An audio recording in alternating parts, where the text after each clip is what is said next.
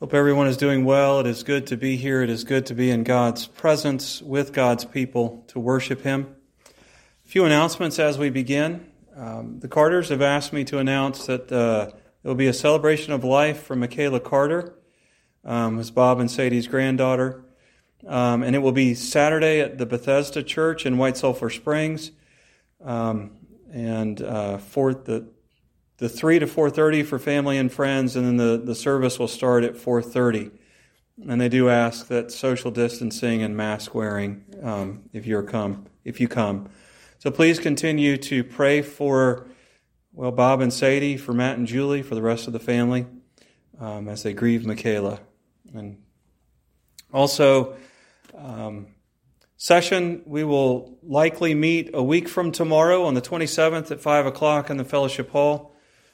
So please be aware of that. If something changes, I'll make contact with each of the three of you. And then also, today, now you know that you can register almost anything as National Whatever Day in America. Today is National Ice Cream Day in America. And I had originally planned to do some type of ice cream social as a fellowship, and then things changed, and I thought, well, maybe we could do a bring your own ice cream kind of ice cream social, and then things just continue to change and get worse. So here's my proposal for National Ice Cream Day. At some point today, have some ice cream. Okay?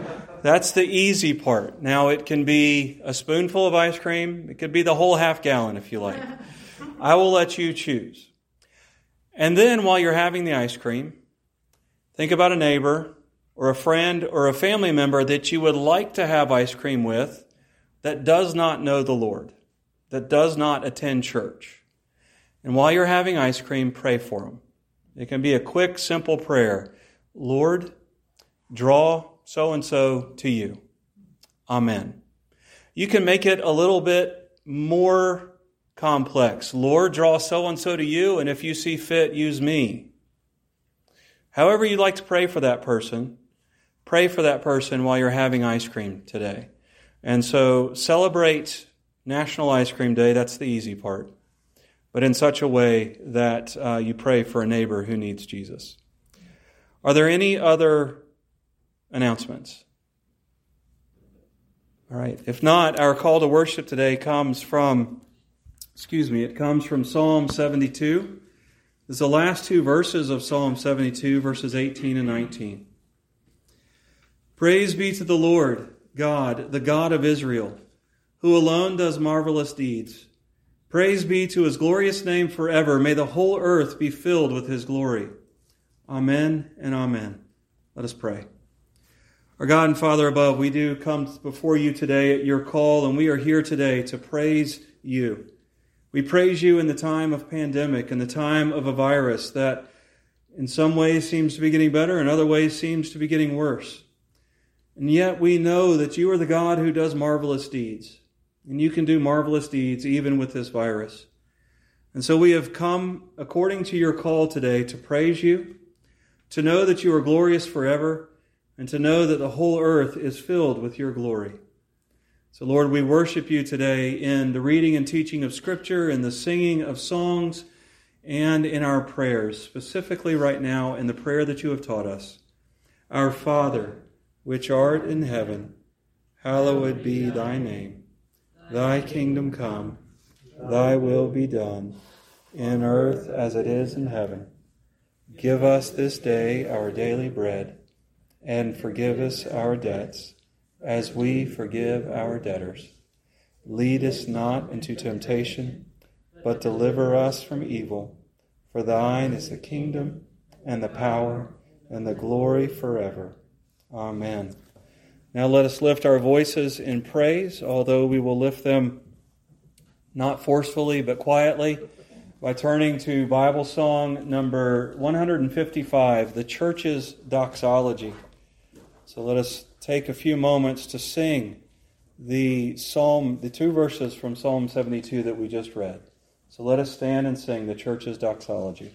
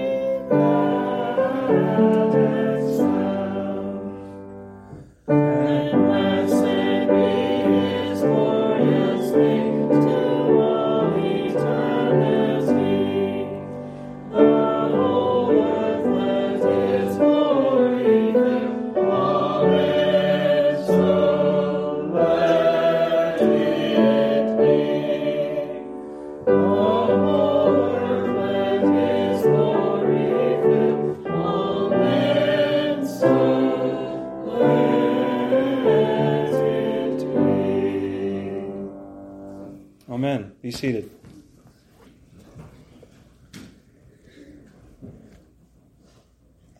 As we are reminded that our life is to be about praising God for all of His works, we are also reminded that we oftentimes fail, especially with the words we speak, as we learned in Sunday school today from James.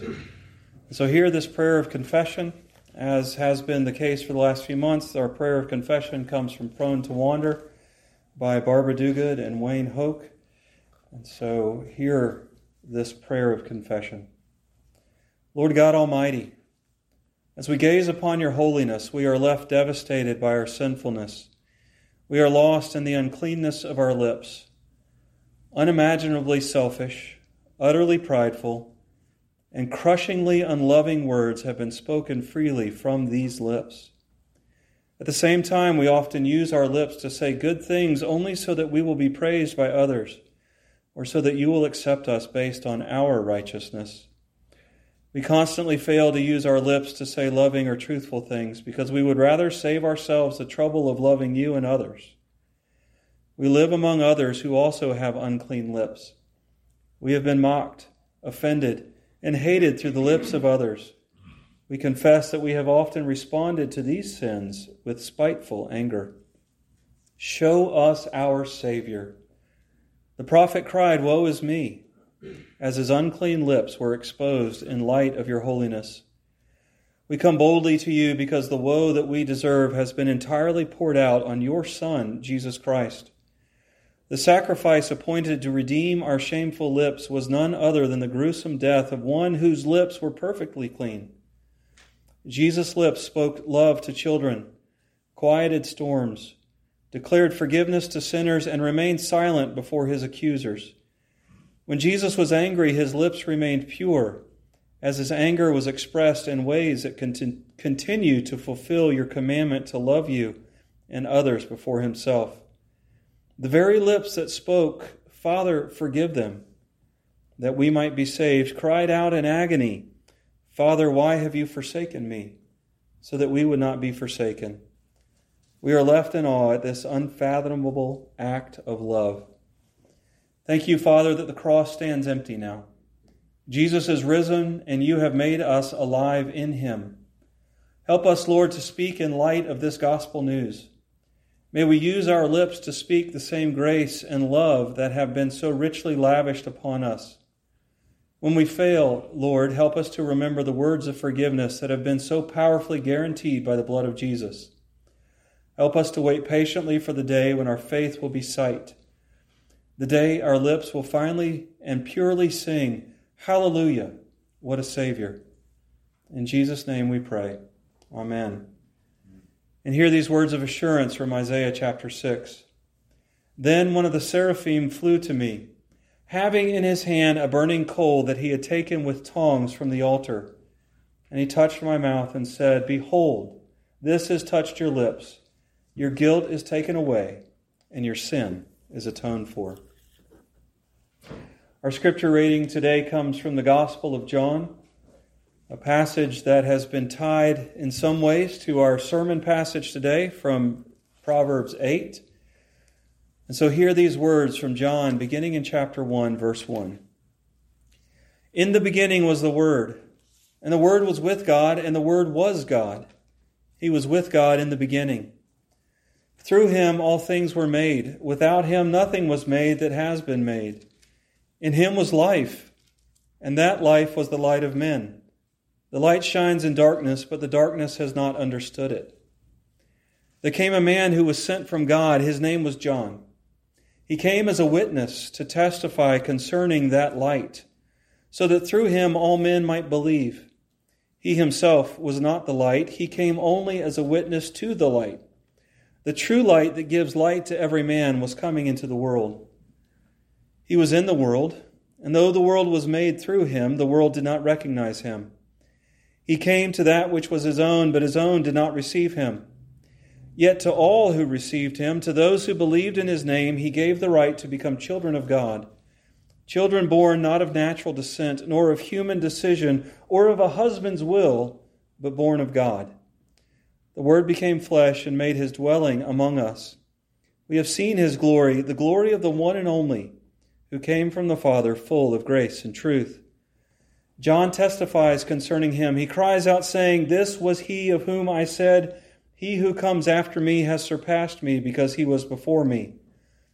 From the fullness of his grace we have all received one blessing after another. For the law was given through Moses. Grace and truth came through Jesus Christ. No one has ever seen God, but God, the one and only, who is at the Father's side, has made him known. May the Lord add his rich blessing to the reading of his holy and inspired word.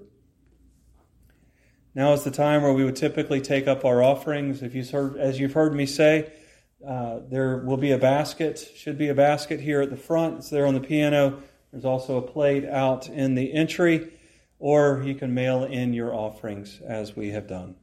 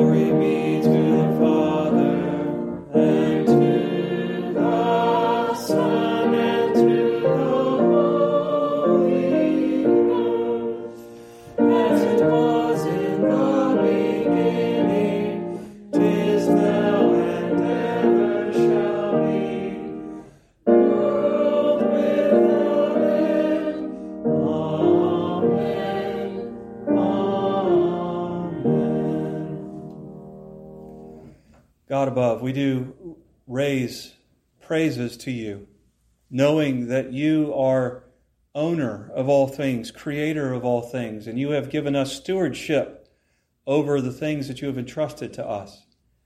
And so we seek to honor you today by the giving of these tithes and offerings. We seek to worship you by returning a portion to you as you have commanded. May you be honored, may you be glorified, and may what has been given today, may it be used in a way that honors and glorifies you, and that shines the light of your gospel into the darkness of our world. I pray this in Jesus' name. Amen. Brothers and sisters, please take the hymn book there before you, hymn number 442. Here, O Lord, I see thee face to face. That's what we await. We await that time that, according to 1 John, we see God face to face. And we anticipate that and we live in hope. And for now, we see God face to face in the Scriptures and in His Son. And so let us remain standing and sing hymn 442. Here, O my Lord, I see thee face to face.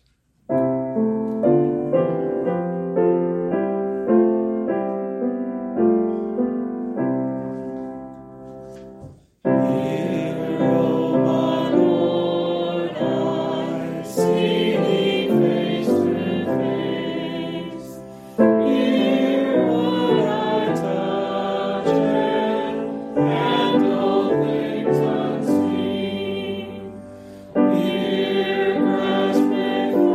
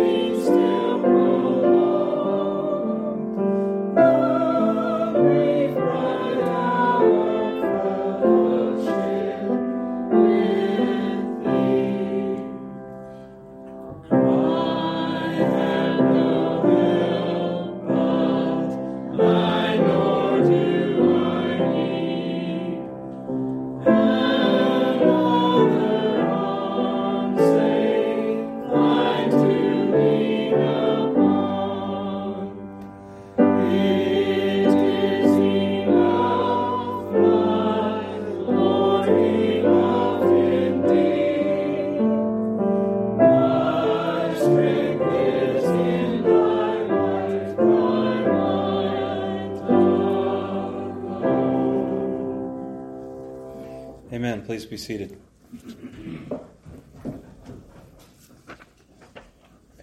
Our creed, the Apostles' Creed, our summary of belief, is found there in your bulletin. So, church, what do you believe? I believe in God the Father Almighty, maker of heaven and earth. I believe in Jesus Christ, his only Son, our Lord, who was conceived by the Holy Spirit and born of the Virgin Mary. He suffered under Pontius Pilate, was crucified, died, and was buried. He descended into hell. The third day he rose again from the dead. He ascended into heaven and is seated at the right hand of God the Father Almighty. From there he will come to judge the living and the dead. I believe in the Holy Spirit, the Holy Catholic Church, the communion of saints, the forgiveness of sins, the resurrection of the body, and the life everlasting. Amen. Kermit is home. He ended up staying in the hospital a couple of extra nights due to some difficulties with pain and other things, but he is home now, and last I heard, doing well. Continue to pray for the Shepherd family and the Hodges family. The Topher Hodges is my brother-in-law, and his father passed away. Also continue to pray for this virus, that God would remove it or provide relief from it, and that he would be glorified in however this virus works out. Are there any other updates or prayer requests? If not, let's go to the Lord in prayer. Our God and Father above, we do thank you for this opportunity to approach your throne. We really should be very much like Isaiah, as he was there in your throne room, driven to his knees, saying, "Woe is me, I am undone, a man of unclean lips, who ministers to a people of unclean lips." Lord, we should be awed by your holiness and the fact that we can approach your throne in prayer without fear of judgment because of the work that our Lord and Savior Jesus Christ has done. A work that was once for all for those who believe, who have been called, and whom you will glorify. A work that reconciles God to man and humanity to each other, in that it pays the penalty for sin, the sin that divides God and man, and the sin that divides man from man, person from person. Lord, help us to live in the light of that reconciliation, to live in the light that you shine your favor upon those who reach out to you in faith, to live in the reality that we are forgiven, that we are accepted, that we are loved by you, and to live in the reality of the hope that we have that one day you will redeem all of creation and set things right, that you will dwell with man, that you will once and for all be our God, and we will be your people, and that as we sang earlier, we will see you face to face. Lord, help us to live in the glory and in the joy of that hope, especially as we consider these requests. We thank you that Kermit is home, and we ask that you continue to be with him in his recovery and be with Linda as she seeks to minister to him. We pray for these families, for the Shepherd family, for the Hodges family, for the Pine and Huffman family, as they grieve the loss of loved ones.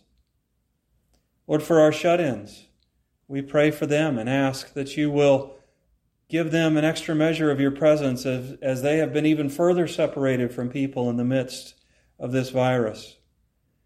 We pray for those who are separated by military service, specifically the Williamsons, the Ratliffs, as they are living under the weight of separation from a son, from a husband, from a father. Lord, strengthen them in the midst of that. We pray for those who are persecuted because of your gospel. We praise you for the release from prison for several of the members of the church in China that we prayed for last week. But we also know that many others have not had that grace.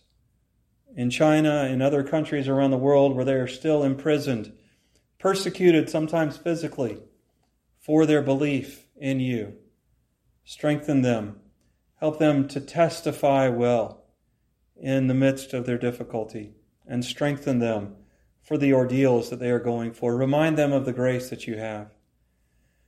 For the men and women around our country and around our world who are seeking to plant churches or to speak your gospel into places where your gospel is either not known or it is ignored, I ask for strength and effectiveness for them. I think specifically today of Nathan in Charlottesville, for his church there, that as it was kind of getting going and beginning to get some steam, that this shutdown happened and they've had to reevaluate how they do ministry there.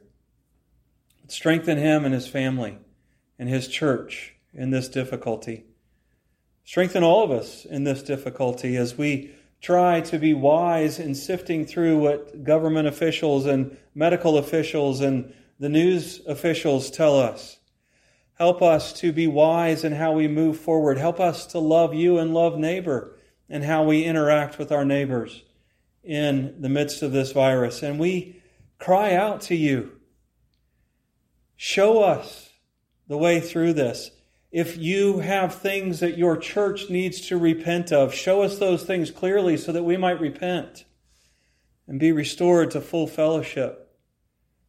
If you are calling us to wait and to trust in you more deeply, give us the strength to do that so that we might be restored to full fellowship. Lord, whatever it is you are seeking to teach us, even if you are just seeking to show the world that you're a God who hates sin, help the world to see that, to not be like Pharaoh in Egypt or not be like the people described in Revelation who saw the signs of your judgment and yet ignored them and refused to repent. Help us, help our culture not to be like that. Turn our hearts toward you. Help us to repent. Help our government officials to turn toward you and pursue your wisdom, whether they be state, local, or federal. Help us to repent and turn our hearts toward you, both as individuals, as your church. Lord, we know that you hear. We know that you answer.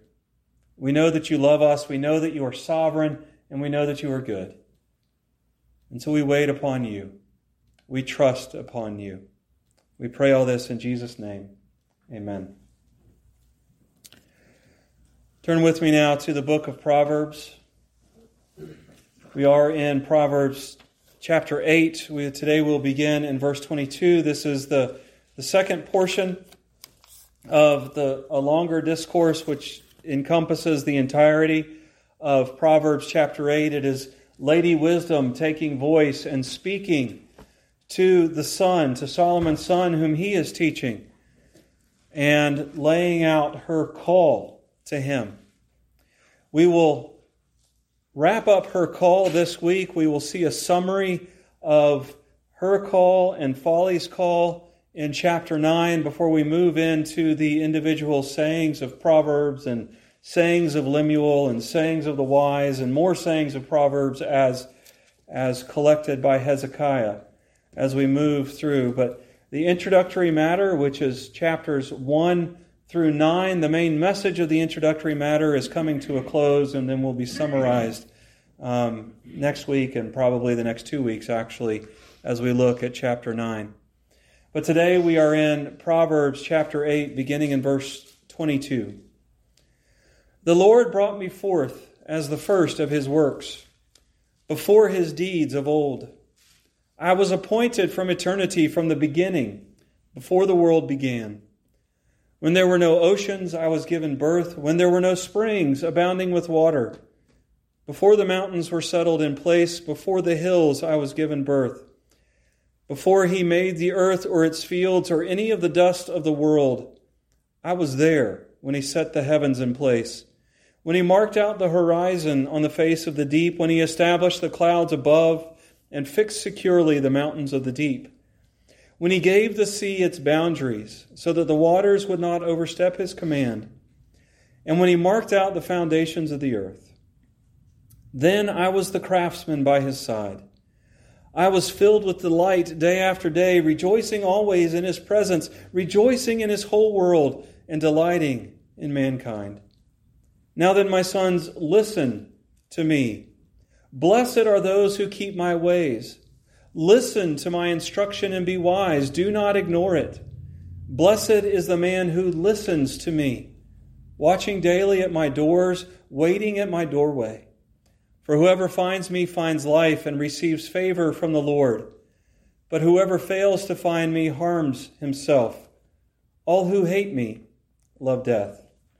Let us pray. Our God and Father above, as we consider the words of Lady Wisdom, I do ask that you show us the paths that stand before us, the paths that we take, the choices that we have in regards to your wisdom. Help us to choose rightly. We pray this in Jesus' name. Amen. Saving the best for last. Oftentimes in the art of persuasion, whether it's in writing or in speaking, you are instructed to save your best argument for last. You kind of build up your arguments from the weakest, so to speak, to the not so weakest, and to your best or your strongest argument. We are called to save our best for last. And that is what Solomon does here as he builds his case for the importance of wisdom, beginning in Proverbs 1:1 and working his way through chapter 8. He has saved his best argument for last. In the first 7 chapters of Proverbs, Solomon has listed a number of reasons that he gives to his son, reasons that the son should turn away from folly and follow the teachings of wisdom that he has given him as he has grown up, and that he will also give him later on in the book of Proverbs in chapters 10 through 31. Some of these reasons include the fact that through wisdom, the course of life will be made smooth. Trust in the Lord in all your ways. He will direct your paths. They're also seen in the fact that through wisdom, blessing and fulfillment will come upon the son and also upon you and I. And that through wisdom, prosperity will come. There are other reasons that we could highlight as well. But in today's passage, Solomon brings out the best reason to follow wisdom's call. And the reason is seen in the link to creation that Solomon shows that wisdom has. And so today, as we look at this truth, we will see that wisdom's link to creation demands a response. First, Solomon links wisdom to creation. And he does this. This link is presented for 2 reasons. The first reason is kind of minor. It's a genealogy type reason. I've been looking through genealogy lately just to kind of see where my family came from, or to see if I can open up any more mysteries that were found when my uncle and an aunt, his aunt, prior to him, did the search of genealogy. But genealogy would have been very important for Solomon and for his son as well. It's because these were kings. And what's important for the king to establish his foothold? Well, their genealogy, where they came from. Even if it takes a left-hand turn at an illicit relationship, so to speak, if you can link yourself to a king in the past, you lay a claim to the throne that you are seeking to ascend. It gives you weight, it gives you gravitas, it gives you a sense of authority that is bestowed upon you because who you were related to. As I was doing some genealogical search, I was looking through Mom's line. And we came all the way back to Alfred the great unifier of England. So my mom, and possibly even myself, has a claim that we could lay to the throne of England. We won't do that, by the way. I'm not moving to England. Don't want to be king. You know what happens to kings. It's not good. But it gives the king a claim to the throne. Wisdom here is the same way. You trace the genealogy of wisdom all the way back to creation. It has weight. It has gravitas. But the second link that we see here to creation is that wisdom is linked to God through the creative act. And we see this in three ways. We see this linking happen in three different roles that wisdom takes in creation. The first is a passive role. Wisdom, we are told, is brought forth. We are told that wisdom was appointed, ordained, or set up. That word there in verse 23, it says, was appointed, can also mean ordained, or I was set up from eternity past. Twice we are told that wisdom was given birth prior to creation, before creation. And we see 5 times the word before is used through here. But Lady Wisdom we see is passive in her origin, linked to creation. We know that God created all things that exist. We know that God created all things for nothing. And prior to creation beginning, God brought wisdom into existence. The tools, the information, the knowledge that we as humans would need to live, to work, to relate to creation, God brought forth from before the foundations of the world. You know, God planned all this out. God didn't just say, oh wow, now I've got this creation, I need to figure out how it's going to work. God brought forth the way it's going to work, the way that we could live prosperously and blessedly within this creation before He created. He knew the tools, the wisdom, the understanding, the information that we would need, and He brought it into being. God, in His infinite wisdom, in His perfect wisdom, planned for our wisdom. It's how we image God. God is perfectly wise. God is wisdom. We have the ability to grow in wisdom. But wisdom herself was passive in bringing her out. And one of the ways I confused y'all really bad last week was to talk about how Jesus relates to this passage. And He relates to it in a comparison way that we see that He is superior to this. How is Jesus superior to wisdom's passive role in creation? Well, He's superior because Jesus was not passive in creation. He was not brought forth. Jesus is the eternal, always existent person in the Godhead, the second person of the Trinity. He is superior to wisdom in that way. He was not passive in creation. What did John tell us? Through Him all things were made. How does Paul put that statement in Colossians? By Him all things were made, and by Him all things hold together. Jesus is superior to Lady Wisdom because He is the Creator. He was not passive in creation. He was not created. He is eternally existent, and He is superior to Lady Wisdom. And so we are to pursue Lady Wisdom. Now, while she was passive in creation, one of the cool things is she was also present in creation. How many times have you read through Genesis 1 and thought, man, I would love to have been a fly on the wall, just to witness the pronouncement of let there be, and then see with our eyes, and there was. Can you imagine being in utter, total darkness where no light exists, and suddenly to hear, let there be light, and ta-da, there was light.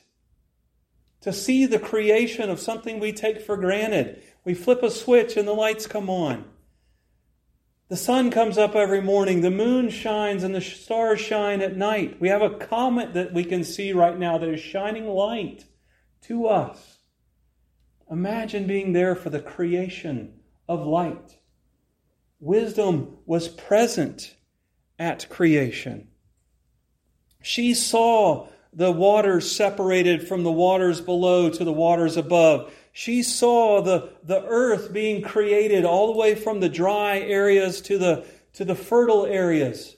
She saw the mountains placed upon the foundation that had been built to hold up the mountains. She saw all those things happen. And Jesus was superior to that, not merely because He was present, but as we have mentioned already, He was the Creator. His was the power that said, let there be. and there was. So wisdom was passive in creation, she was present in creation, and she praised God for creation. Verses 30 and 31 state that wisdom rejoiced and delighted in what God has done, specifically in humanity, the crown of creation. The words translated rejoiced and delighted are not words that we typically associate with our worship. We are called the frozen chosen for a reason. These are frolicking words. These are, dare I say, dancing words. Wisdom, Lady Wisdom looked out over God's creation. Lady Wisdom looked at the crown of creation, Adam and Eve there in the garden. And she laughed. She danced. She frolicked in exuberant joy, glorifying God. Have you ever had a moment in your life? Hopefully you have. Hopefully, yes is the answer to this question. Have you ever had a moment in your life where God did something for you, where you just bubbled over? You couldn't contain yourself. It might have flowed in tears of joy. You might have laughed. You might have done a little jig. For those of you listening online, I just did a little jig. But you did it in joy. You did it in praise to God, because you had seen His glory. That's what Lady Wisdom did. She praised God for the glory that was His creation, the glory that was humanity created in His image and placed in the garden to be His rulers. And while Jesus praised God throughout His life, Jesus also receives praises of His people. He doesn't just praise, He is the God who receives praises. And in showing these three roles, this passive role, the present role, the praising role that Lady Wisdom had at creation, Solomon is linking the wisdom that he is seeking to teach his son to the same wisdom that created the heavens and the earth. Now, for Solomon, at the time of Solomon, what do you think was the greatest, the ultimate expression of God's wisdom? It was His creation. Solomon would look out over the earth, over the creation. He would stand upon the Temple Mount, looking over the valleys, watching the sunrise and the sunset, the moon's phases, the stars, the trees, the flowers, the people walking around. And he would say, I worship a wise God because of creation. It was the ultimate display of God's wisdom. And the same God that created the earth gave the wisdom that Solomon is teaching his son. He is linking here the power of God's law to his son's life because it was created by God. And that's the most important thing that Solomon's son could know as a reason to follow wisdom, to follow the teachings of Solomon. Because the same God who created an earth that proclaims order, that proclaims wisdom, is the God who proclaimed the teachings that Solomon had given. This linking of creation to wisdom is reflected in Paul as well. In Romans chapter 1, verses 19 and 20, Paul says, For what can be known about God is plain to them, because God has shown it to them. For His invisible attributes, namely His eternal power and divine nature, have been clearly perceived since the creation of the world in the things that have been made. So they are without excuse. Even today, we can look out over creation and we can see God's wisdom. But God's creation, brothers and sisters, even though Solomon felt it was the ultimate expression of God's wisdom, creation is not the ultimate expression of God's wisdom.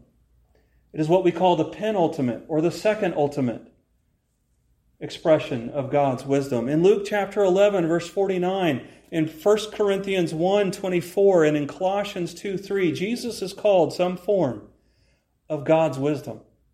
Whether it's the wisdom of God or literally God's wisdom. But what is He God's wisdom for? Is He God's wisdom for creation? No. Paul tells us that He is God's wisdom for salvation. Salvation is the ultimate representation of God's wisdom. When we look to the cross, we see God at His most wisest. We should ask the question when reading Genesis 3, where God says, the seed of the woman will crush the head of the serpent, while the serpent bruises his heel. We should ask, how's that going to work out? And as we read the rest of the Old Testament, we should say, oh my goodness, is Noah the one? Well, nope, he failed. Well, how about Abraham? No, he died. Okay, it's got to be Joseph because, he's like perfect. No, he dies. And we go the rest of the way through the Old Testament and we say, okay, God, is this your wisdom? Nope, it's not it. Until we get to Matthew or Mark or Luke or John, and we're told that Jesus came into the world. And God, in His wisdom, planned out from before the foundation of the world how reconciliation would be brought about between God and man. And that is the cross. And so when we look to the cross, we see the ultimate representation of God's wisdom. And this, brothers and sisters, is the ultimate reason why Jesus is better than Lady Wisdom. Because we can follow all the precepts that Solomon lays out for us in Proverbs 1:1 through the end of chapter 31. We can seek to follow as well as we can all the laws and teachings laid out for us in the Scripture, and it will not bridge that gulf between us and God. It will not bring reconciliation. And ultimately, Jesus is superior to Lady Wisdom because He has brought us redemption. He has brought us atonement. Solomon had hints of this in the sacrificial system that should have pointed him forward to a perfect atonement, a perfect sacrifice. But we have the full display of God's wisdom in the cross. Do you want the benefits that wisdom promises? We've talked about blessing, we've talked about prosperity, we've talked about life, we've talked about direction. They are found in Christ and in Him alone. Do you want God's blessing upon your life? It is found in Christ and in Him crucified. Do you want the prosperity that wisdom promises? It is found in Christ and in Him crucified. Do you want the life that wisdom promises? It is found in Him, in Christ, and in Him crucified.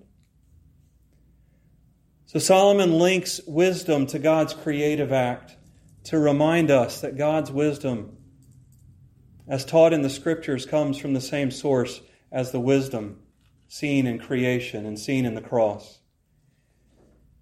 And much like Solomon has done several other times in his writings to his son in these first 8 chapters, he reminds his son that you must decide.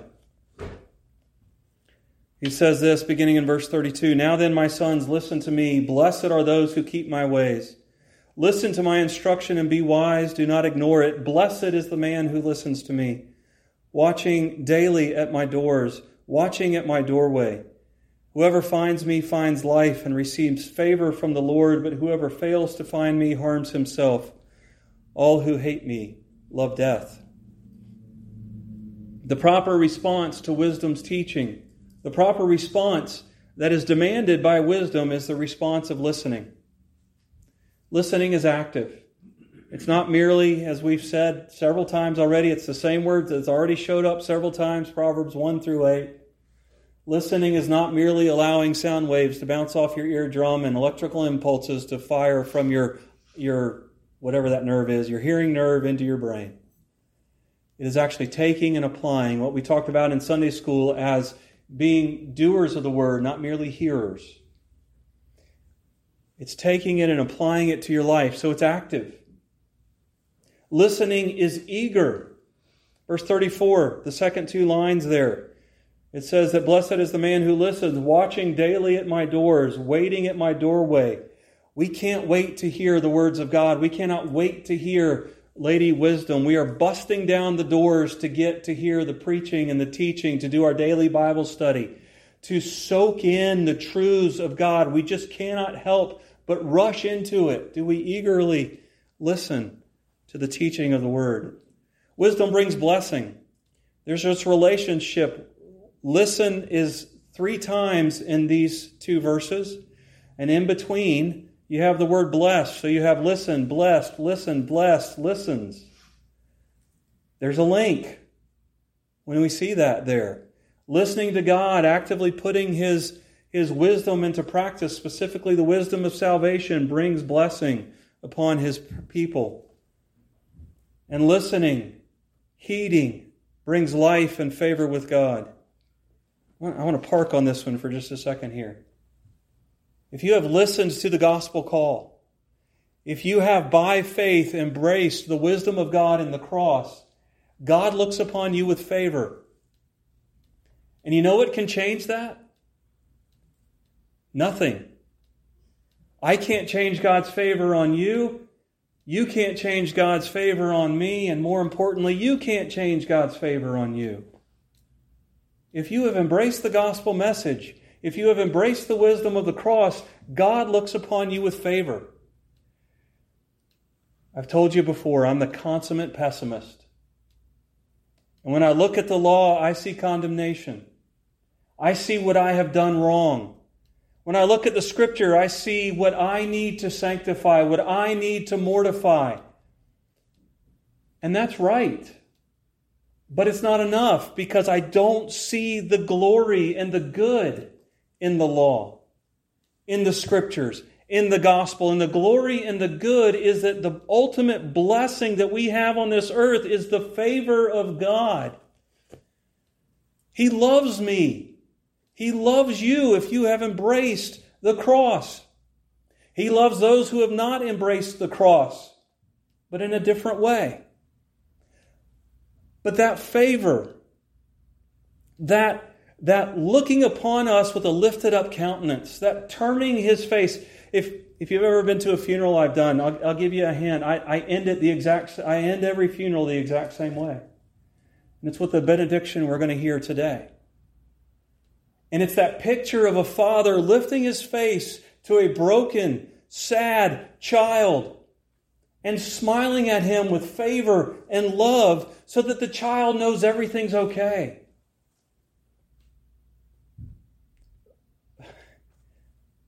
I don't know why I'm getting so excited about this, but I am.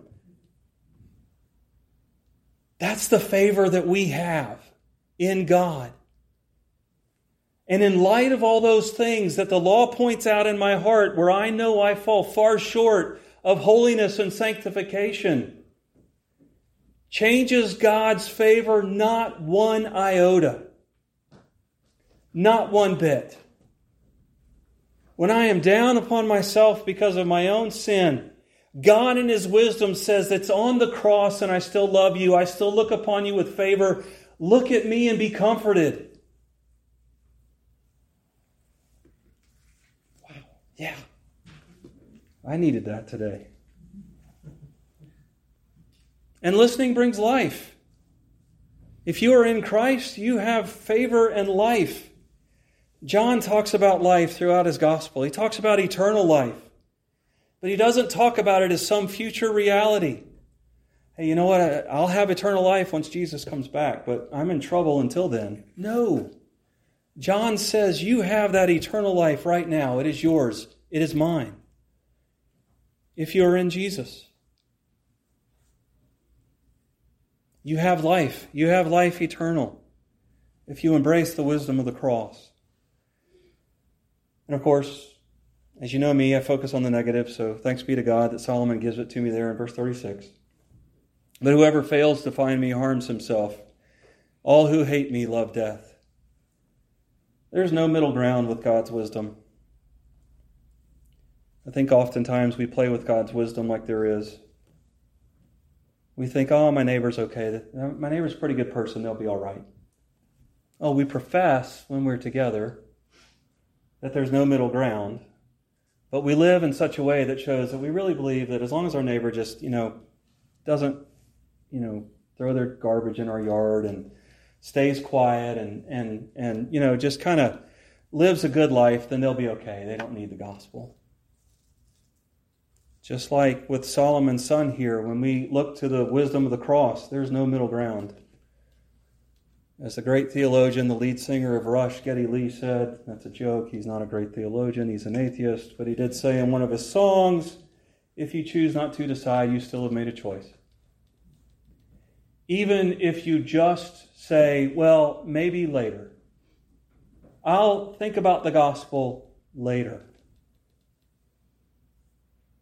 You're ignoring the wisdom of the cross. I think it was Spurgeon that says, don't allow the thief on the cross to be a motivation to wait too long, or something along those lines. Brothers and sisters, wisdom demands a choice. We either listen and embrace wisdom and find favor in life, or we ignore it and bring harm and death upon ourselves. We have been presented today with wisdom's call. You must choose. Let us pray. Our God and Father above, we do thank you for your wisdom.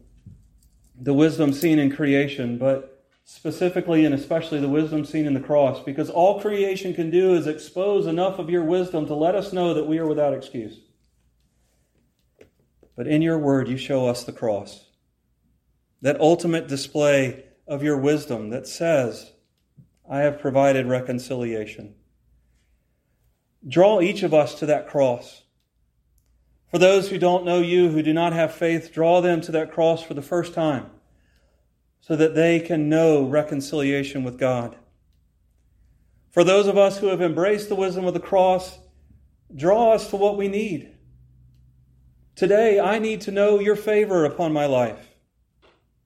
Others may need to know the call to sanctification. Draw us to see the prosperity, the blessing, and the life that is ours in the wisdom of the cross. A wisdom that you have given to us, a wisdom that you offer freely. I pray this in Jesus' name. Amen. Amen. Our closing hymn comes from the hymn book. It is hymn number 503. We have heard the joyful sound. Hopefully we have made a joyful sound as well.